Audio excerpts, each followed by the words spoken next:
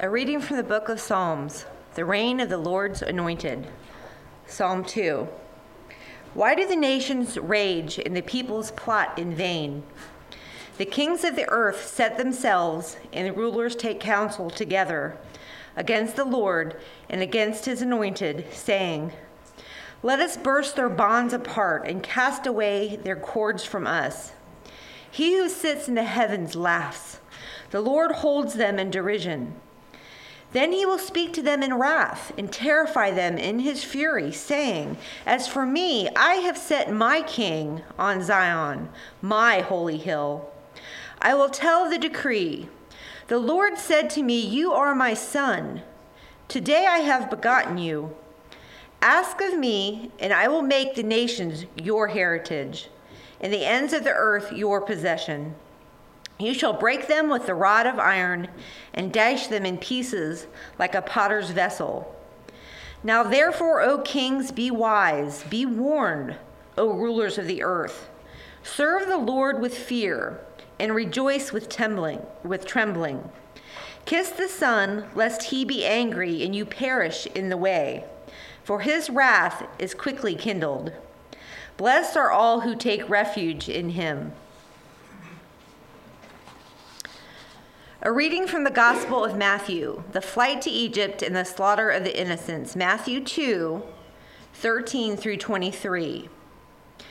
Now when they had departed, behold, an angel of the Lord appeared to Joseph in a dream and said, "Rise, take the child and his mother and flee to Egypt, and remain there until I tell you.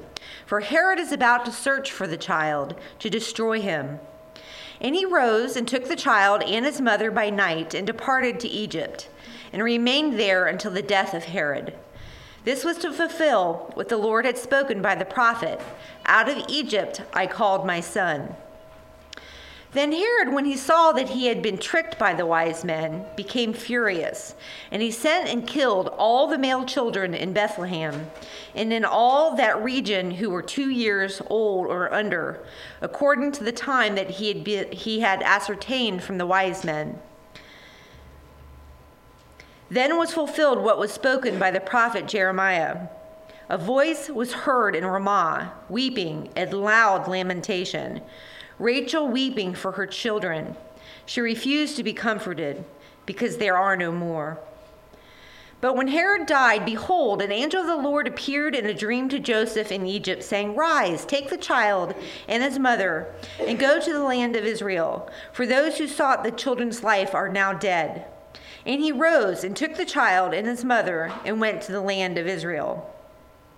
But when he heard that Archelaus was reigning over Judea in place of his father Herod, he was afraid to go there, and being warned in a dream, he withdrew to the district of Galilee. And he went and lived in a city called Nazareth, so that what was spoken by the prophets might be fulfilled, that he would be called a Nazarene. A reading from the epistles to the Hebrews, Mount Zion and the unshakable kingdom. Hebrews 12, 18 through 29. For you have not come to a mountain that may be touched, a blazing fire and darkness and gloom and a tempest, and the sound of a trumpet and a voice whose words made the hearers beg that no further messages be spoken to them. For they could not endure the order that was given. If even a beast touches the mountain, it shall be stoned. Indeed, so terrifying was the sight that Moses said, "I tremble with fear." But you have come to Mount Zion and to the city of the living God, the heavenly Jerusalem, and to innumerable angels in festal gathering, and to the assembly of the firstborn who are enrolled in heaven, and to God, the judge of all, and to the spirits of the righteous made perfect, and to Jesus, the mediator of a new covenant, and to sprinkle blood that speaks a better word than the blood of Abel. See that you do not refuse him who is speaking. For if they did not escape when they refused him who warned them on earth, much less will we escape if we reject him who warns from heaven. At that time his voice shook the earth, but now he has promised, "Yet once more I will shake not only the earth, but also the heavens." This phrase, yet once more, indicates the removal of things that are shaken, that is, things that have been made, in order that the things that cannot be shaken may remain. Therefore, let us be grateful for receiving a kingdom that cannot be shaken, and thus let us offer to God acceptable worship with reverence and awe, for our God is a consuming fire. This is the word of the Lord. All right, so let's get into this message today. An introduction to actually understanding the Old Testament is what we've been trying for. And I don't know where I stopped off last week. And I've been giving a lot more attention in the last few weeks to the scripture readings and Advent themes and so forth. So going forward, if you want to follow some of the places on the church calendar, do so. But you can do it easily on, just Google them and just learn to, what sources. Don't, listen to the Mormons as much as you might to the Lutherans. So, all right. So what we're talking about is how to understand the whole New Testament better because a lot of what is today's method of interpretation, most Christians you meet know isolated scripture verses out of context. So one of the biggest things that can help you grow is to get some bigger theme ideas that you're always engaging when you talk to God, when you read scripture and so forth. One is that Jesus is the central message of everything in both testaments. Two is that books were written with a major theme. So whenever I start discipling a person, I tell them, start in Matthew 1 and read all of Matthew, then Mark, all the way to Revelation, and then start over in Matthew 1. And at the same start in Genesis 1 and read all the way through the Old Testament until you get to Malachi 4, then start over in Genesis 1. And of course, you won't be on the same pace in both, but don't let yourself read less than 5 or so chapters a week on either testament. And if you can read considerably more, 5 or so chapters a week would be an anemic diet, but it would keep you from starving to death. But it won't put any fat on your bones. And we all know that the fattest people are the most spiritual, because the Bible says good news puts fat on the bones. That's just a joke, hope people get all. But, Matthew, what you want to do when you're reading Matthew is remember, Matthew had a major idea that he was getting after in his book, in the whole book. And it was more than the standard. Matthew was written to the Jews to show the Jews that they missed the Christ. That's the standard evangelical idea. And that's a step in the right direction in a 2-mile journey that's taking you about 10 feet. And that's probably not an exaggeration. Because Matthew is Jesus standing in the prophetic tradition of priest, king, and prophet, and he's finishing what they all started in the Old Testament. He's bringing a covenant lawsuit against the Jewish people, against the city of Jerusalem, and its leaders and the surrounding nation, and he's showing that the kingdom of God is being taken away from that people, and it's being given to a new people who will produce the fruit of it. And that all the promises of God, as Daniel talked about Abraham and his journey. He started with Genesis 12. All the promises of God are yes and amen, 1 Corinthians 1:20, in Christ, And in the new people that our high priest, that our perfect apostle, that our perfect prophet is bringing this new people that Jesus said in Matthew, I will build my ecclesia, my called out assemblies, and the gates of hell won't prevail against it. This new assembly is what all Matthew is about. And the new assembly has a king, and he's the same king as the old assembly. However, the prophet who starts to bring the kingdom is not Moses, it's Jesus. And the prophets he's going to send are not Ezekiel and Jeremiah. They're Mark and Luke and Paul and Barnabas and Silvanus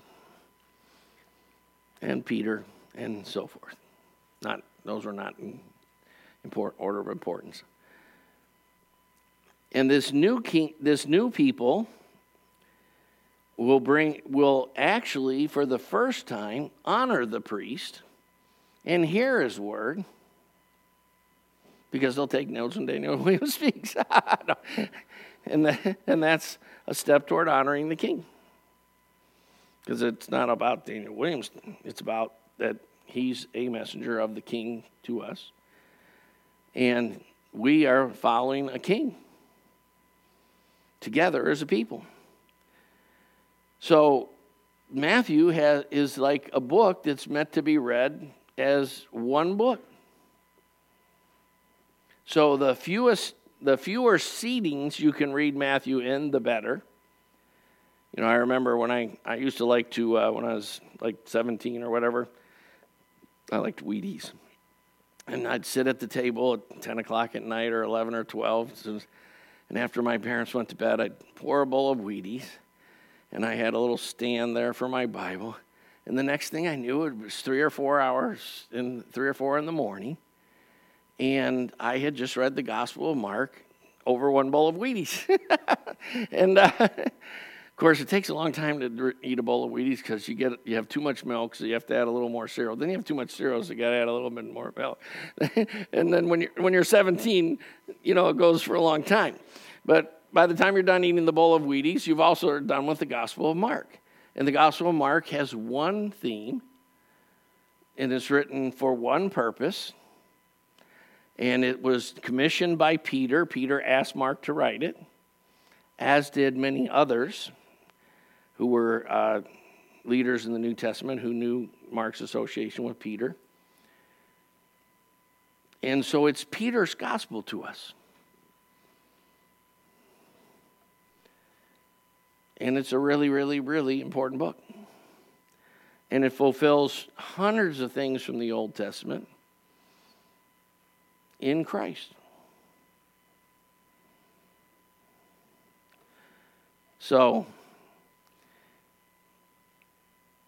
all right.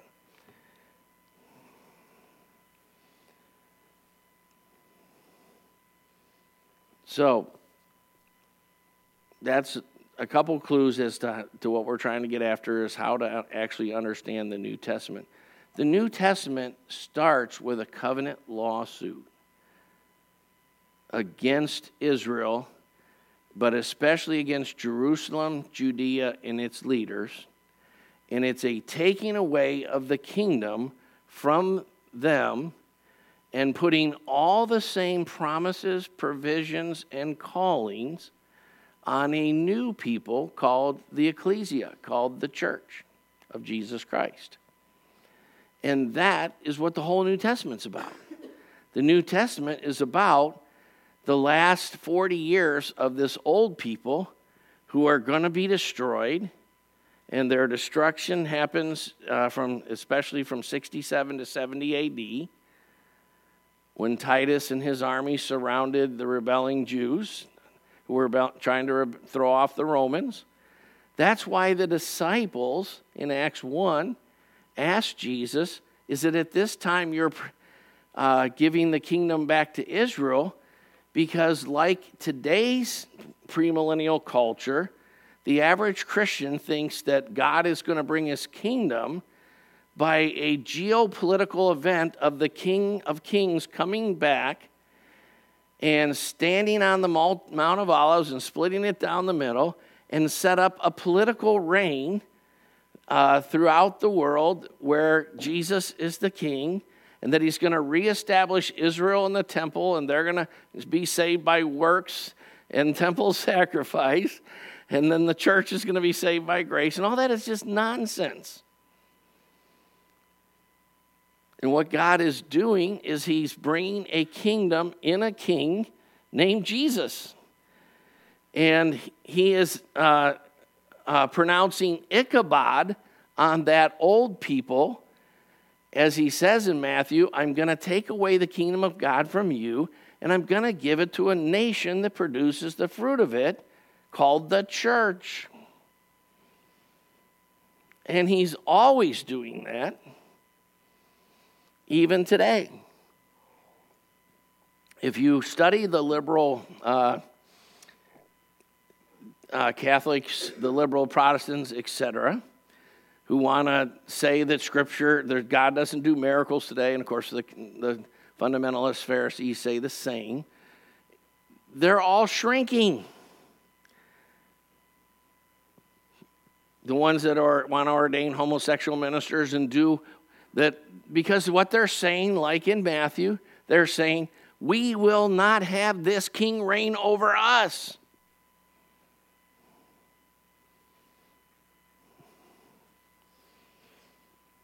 And the king reigns through people called apostles, prophets, evangelists, shepherds, and teachers. And your response to Daniel Williams is your response to Jesus. And your response to your teacher in school or whatever, to whatever degree they're actually representing the king, that's your response to Jesus. And they are saying, we won't have this man rule over us. And Jesus is saying, okay, have it your way. And that's why people are leaving those churches in groves. And both the ones who are following the methods of the Pharisees and the ones that are following the methods of the Sadducees are shrinking nationwide and worldwide. And the ones that are growing more close to what Jesus actually is saying and doing are exploding nationwide and worldwide.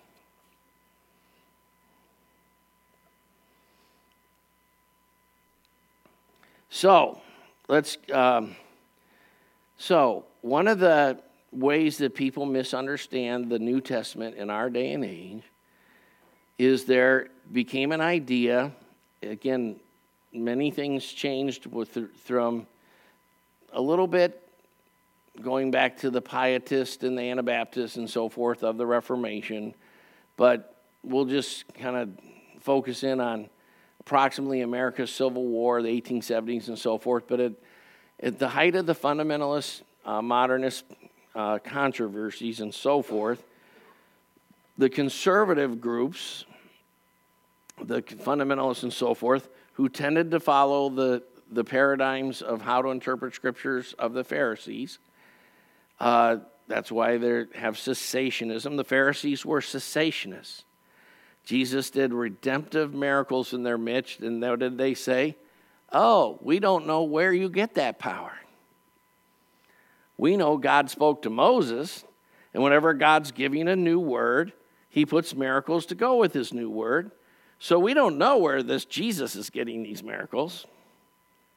If you read all the Jewish writings up through the 2nd, 3rd centuries, they don't deny that Jesus rose the dead, gave sight to the blind, cast out demons, and so forth. They just say either we don't know where he got that power, or they attribute it to Satan. But his miracles were undeniable. But they were cessationists, and it didn't fit their paradigm. And the Sadducees were anti-supernaturalist. They didn't think God ever did any of that stuff, even with Moses.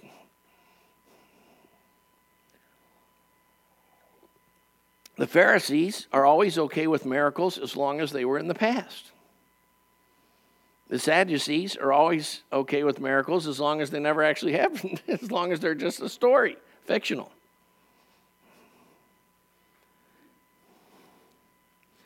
And so with that paradigm fight came the basic idea among conservative Christians that there's this big discontinuity between the Old Testament people and the New Testament people, between the Old Testament scriptures and the New Testament scriptures. And that idea is so paramount that as the scriptures warn in the New Testament, if you remember when they wanted to, in Acts 4, when they wanted to discipline Peter and John after the miracle of the lame man being healed and walking and leaping in Acts 3, Gamaliel said, you better quit persecuting these people lest you find yourself fighting against God himself. Right? Because they actually were fighting against God himself. That's why the Judaizers sent people to follow Paul and the other apostles from city to city and have riots and oppose them.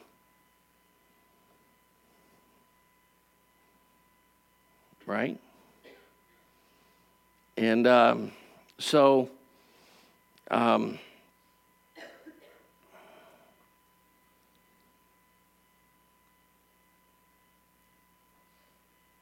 this idea began to emerge that there's this great discontinuity between the covenants to the point where most conservative Christians actually think God will restore the temple and temple sacrifice, and that Jews in the Old Testament were actually saved by works, and that they'll be saved by works again when the temple gets restored and the sacrifice system gets restored, and that's the most hyper thing called dispensationalism. That God has a different economy and works different in different dispensations, and it's the way they avoid the logical conclusion that the God of the Old Testament is a different God than the God of the New Testament. They don't want to ever say that, so they just say, well, God changed how he works. But guess what? If you don't change, like Daniel just graduated from college, he might have got better at studying or whatever, but he didn't just change how he works, right? It just doesn't happen that way. So let's go over some of these things. In terms of Old Covenant Jewish scriptures and what we would call covenant continuity versus dispensational discontinuity. So the first thing that'll help you is to understand the immutability of all covenants. So let's read in Galatians 3:15 through 18. Brethren, I speak in terms of human relations, even though it is only a man's covenant, yet when it has been ratified, no one sets it aside or adds conditions to it.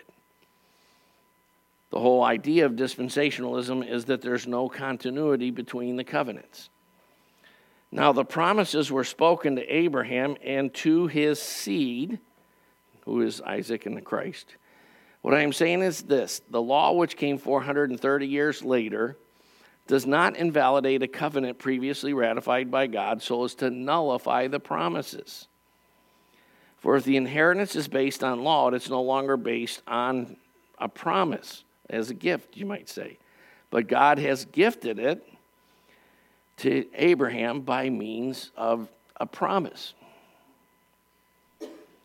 Just like we often give things to our children because it's their birthday, not because they earned it.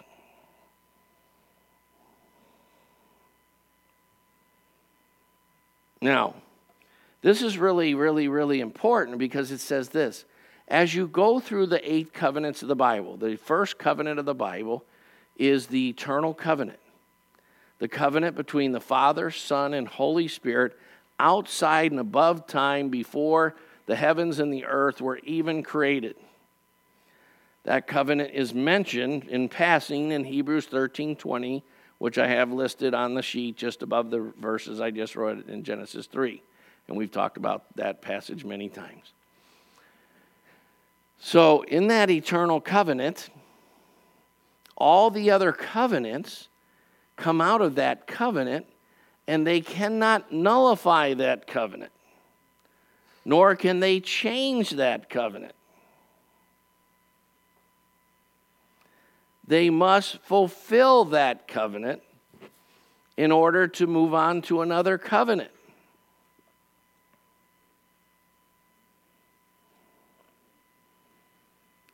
So I can't say, I'm picking on Daniel Williams today, so we'll just keep with that. I can't say, Daniel Williams, will you lend me another $100 if I already borrowed $100 from him 3 or 4 different times and never paid him back? Because he'd probably say, well, what about those other times I lent you $100 and you said you'd pay me back? I said, oh, yeah, we'll just put that on my tab. So, eventually Daniel will go, I don't think so, Tim. Lending you another $100 is probably not a wise business decision. And I'm actually beginning to think that Christiana is going to get mad at me about it if I keep lending you $100 and you keep telling me someday you'll pay me back. Right?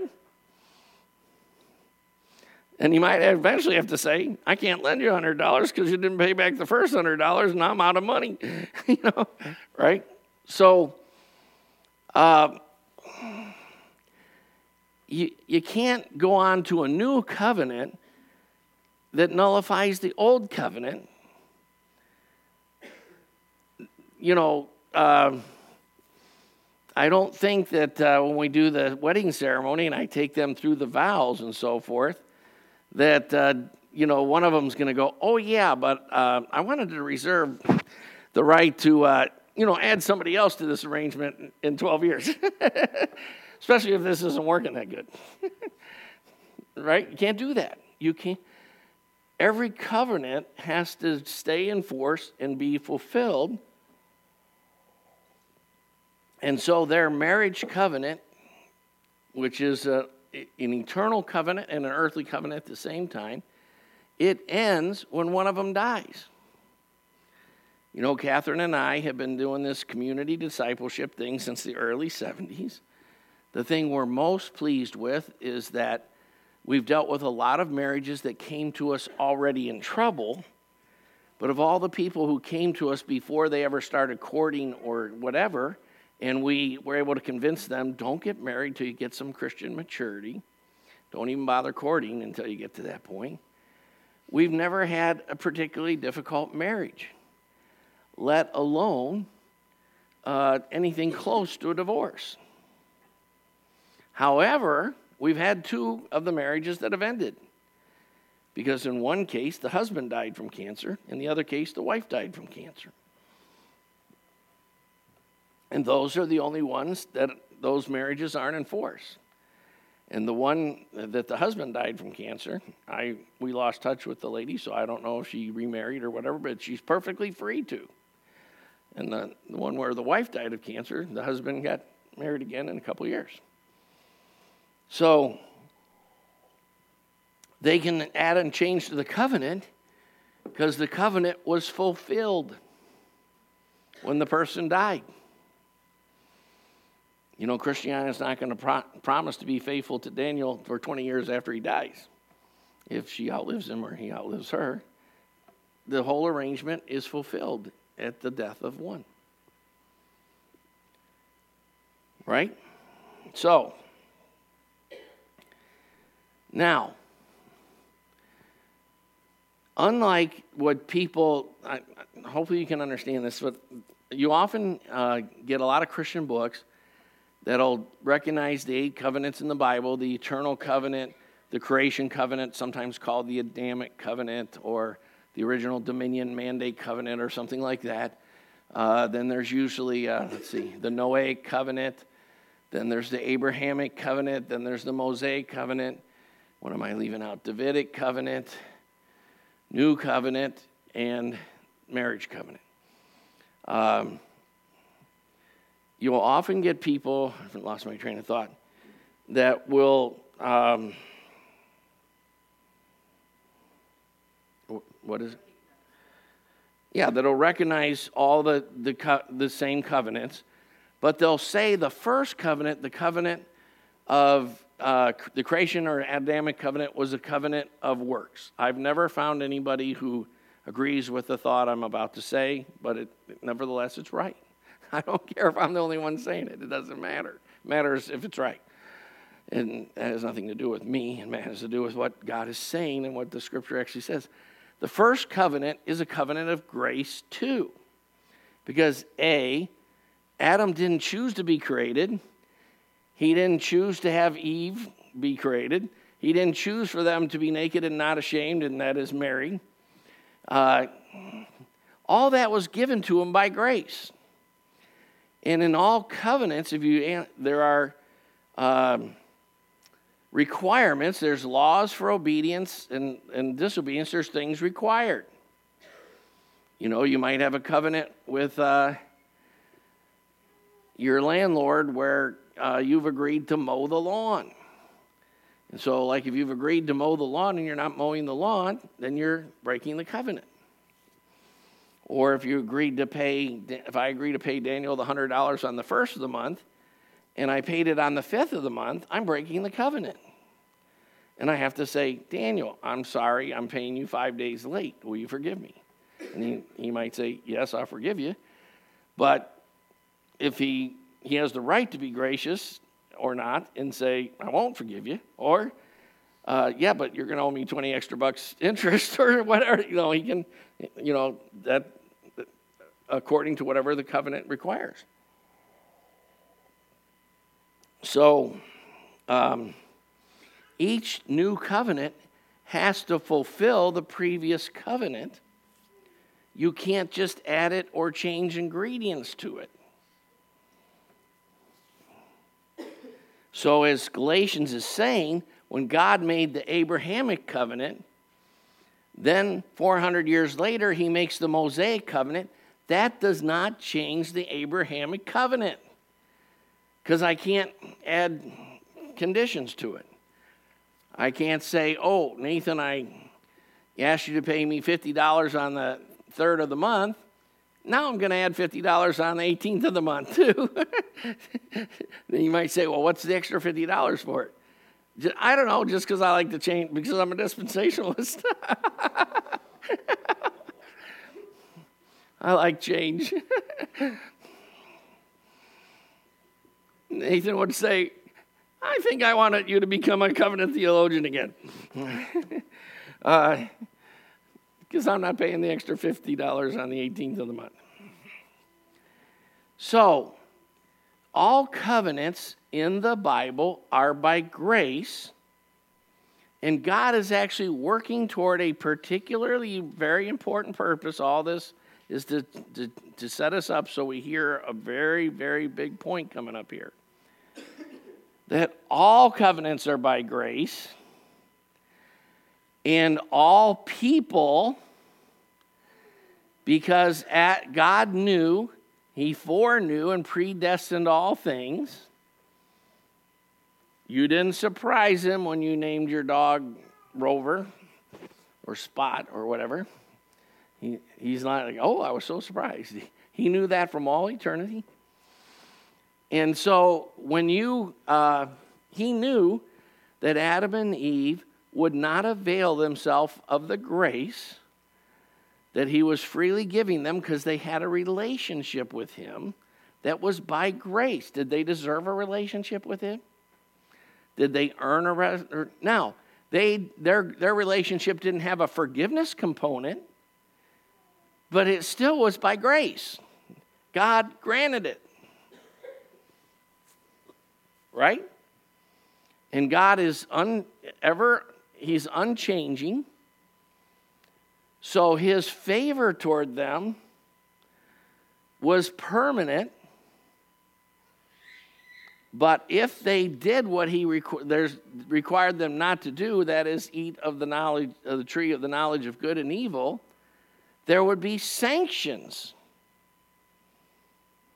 And every covenant has blessings for obedience and sanctions for disobedience. And had they continued to not eat of the tree of the knowledge of good and evil, they would have lived forever in a gracious relationship with God, enjoying his presence and enjoying his being, fulfilling the dominion mandate that they were called to do, classifying the animals, growing in zoological knowledge, growing in agricultural knowledge. And their gardens wouldn't have had weeds and so forth, and they would have cultivated them and all this kind of stuff. And they would have continued, and their children would have continued in the covenant. But God foreknew and predestined, but in such a way that he wasn't culpable. They were. They broke the covenant. And part of the sanction was, in the day you eat of it, you shall surely get fat. Was that it? No. You'll surely enjoy some tasty, perhaps they were apples. People like to depict an apple. I don't know. No, it was you'll surely die. Now, God, they have a change in their nature. They're broken off in fellowship with God, and God has to come. And he has to say, Adam, where are you? Do you think it was because God didn't know? No, for the first time, Adam didn't know, and Eve didn't know. They were lost. And so they tried to hide from the presence of God, which every fallen man has been doing ever since. If you really want to understand psychology or most academic disciplines, start with the idea that man is spinning theories as fig leaves to try to hide himself in his nakedness and shame from God. That's the start of all modern psychology.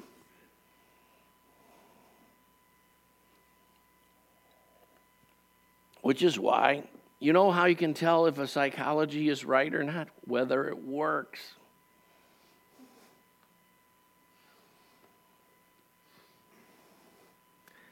Even Dr. Phil, not exactly an insightful guy, knows that, right? Doesn't he? Dr. Phil goes, how's that working for you? They still have him, don't they? He's just older and balder, probably. They still have Dr. Phil, don't they? Does anybody know? Any television people out there? All right, so, that was his thing. I knew of Dr. Phil like 20 years ago, so I imagine these things don't change. He probably still goes like, how's that working for you, right? Right? Is that right? And because it probably isn't working for him. And it's not like he's really insightful to say that, because, ever since sin entered the world, a lot of things aren't working. But none of that changed the covenant. And guess what? Even though God escorted them to the garden and put a guard over it so they couldn't get back in it and stuff, and they eventually died. Adam lived to be 900 and some years old. The scripture is very clear on that, right? Did on the day they ate of it, did they surely die? Who said yes? Yes, okay. Who says no? Because they didn't die for 900 years. Okay, someone said they started to die. We need to be clear on this. So who said that? All right, separation from God is death. Yes, they surely died. They didn't just start to die, they died. Their spirit was cut off from fellowship with God, and it no longer functioned the way it was created. They got guilty about things they weren't supposed to get guilty about because their conscience is part of their spirit. And they started to have obsessive compulsive disorder. And they became really good blame shifters and excuse making. In the very first conversation with God, they were excellent. They were great. Did all of your kids learn to blame shift? And I should be talking to the parents. Like, all the parents know that your kids learn to blame shift and excuse make. Does Carson blame Levi and Levi blame Carson? Are they good at it? Did you have to disciple them in it? Right? Right? Did you have to teach Lily how to blame shift? I don't think so, Tim. Everyone got really good at it really quick. My wife tells me all the time that I'm a big blame shifter, and I just tell her, it's your fault. Right? You know,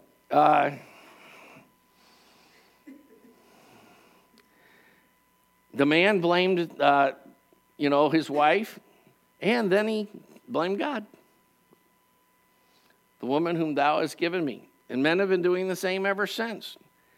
If I had $100 for every time I was counseling someone of the male species who blamed a female on their problems, I could buy us a new church building.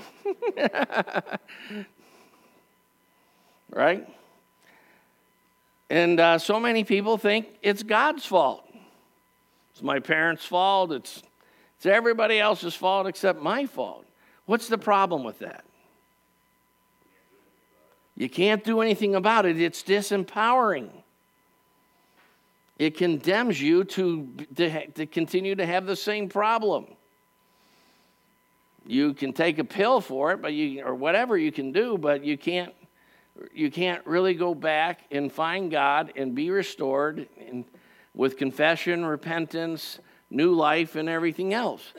Because the answer is to be made alive again. You don't need reformation. You don't need rehabilitation.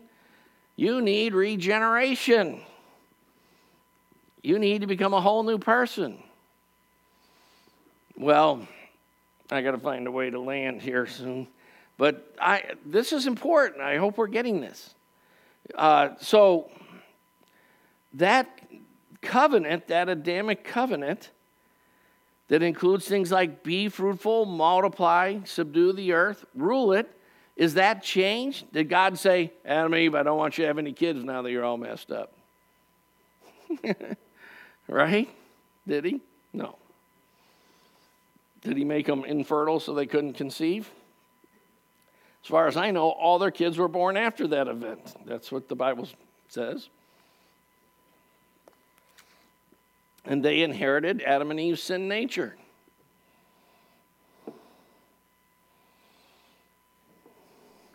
And whether you can understand this or not, you were actually in Adam and Eve, and you participated in their disobedience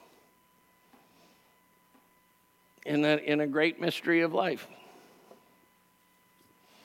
And you've had an ongoing conspiracy to keep hiding from the presence of God and blame shifting and excuse making and all those things, and ever since then. Now, so that gave them this problem. This is how I'm going to try to land. Coming in for landing.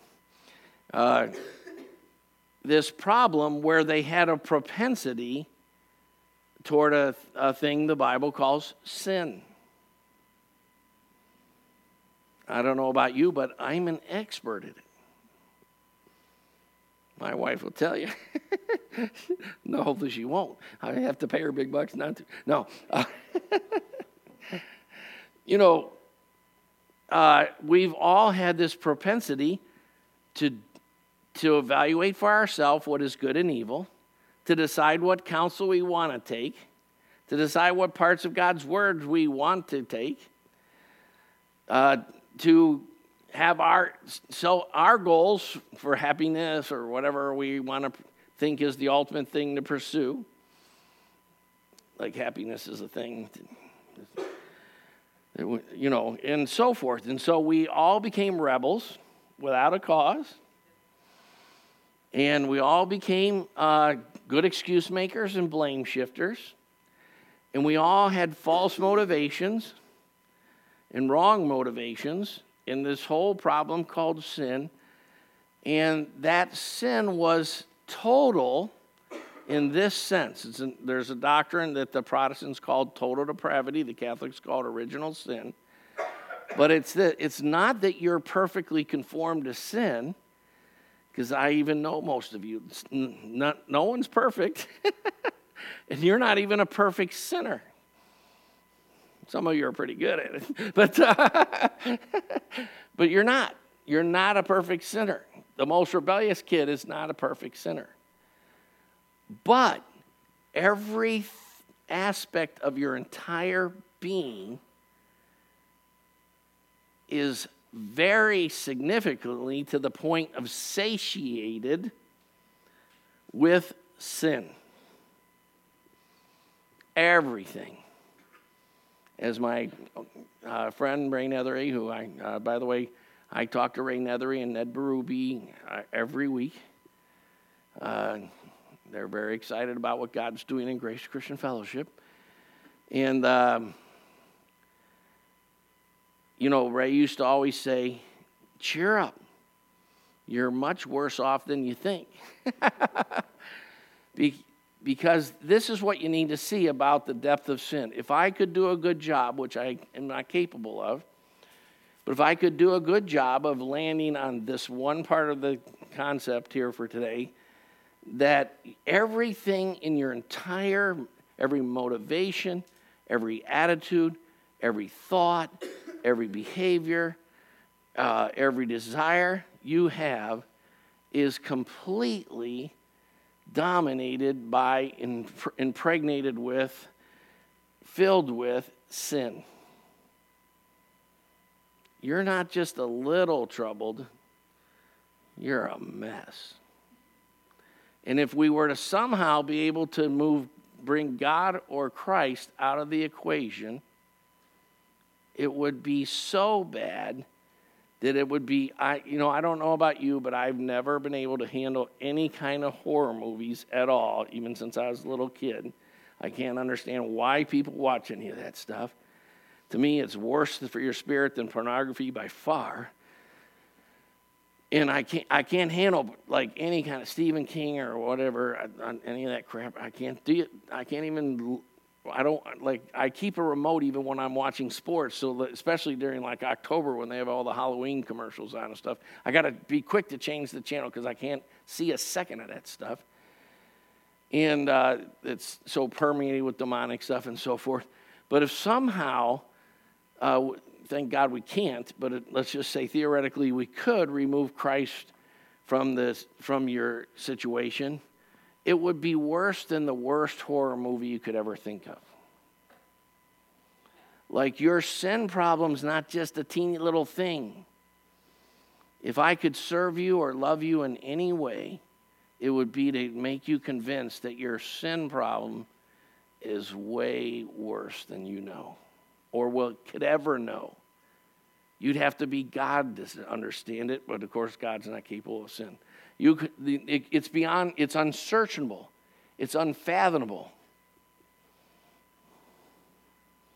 One of the doctrines when we study the attributes of God is that he's inscrutable, he's unsearchable. You can never fully know him. And so is our sin.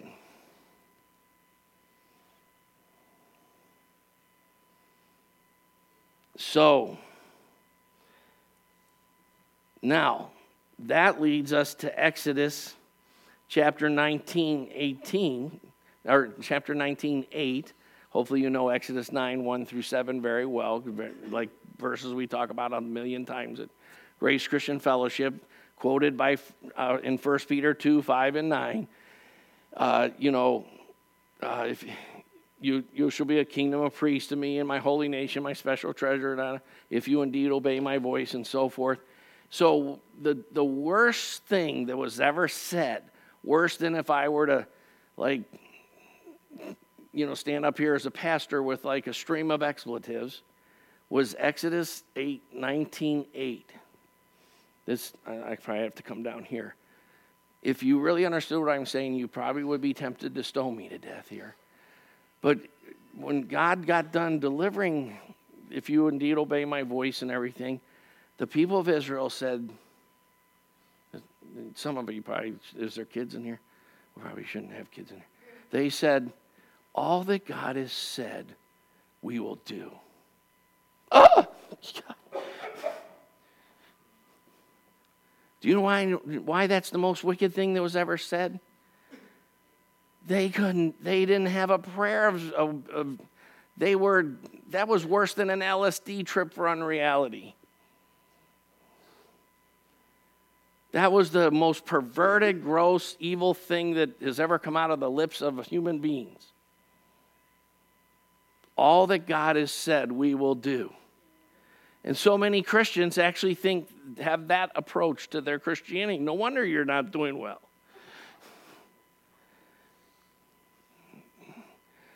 Now, really, like, you should go home and, tell some relatives. Pastor Greg quoted Exodus 19:8 from the pulpit.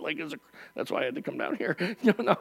I mean, can you believe that he said all that God has said we will do?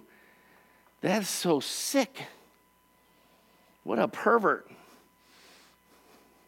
What an arrogant monster. And the whole point of the entire covenants up until the coming of Christ was to show all the people of God for all time how disgusting that was. That's the major point of the whole Bible. Is to say that's worse than the foulest four-letter words you ever heard.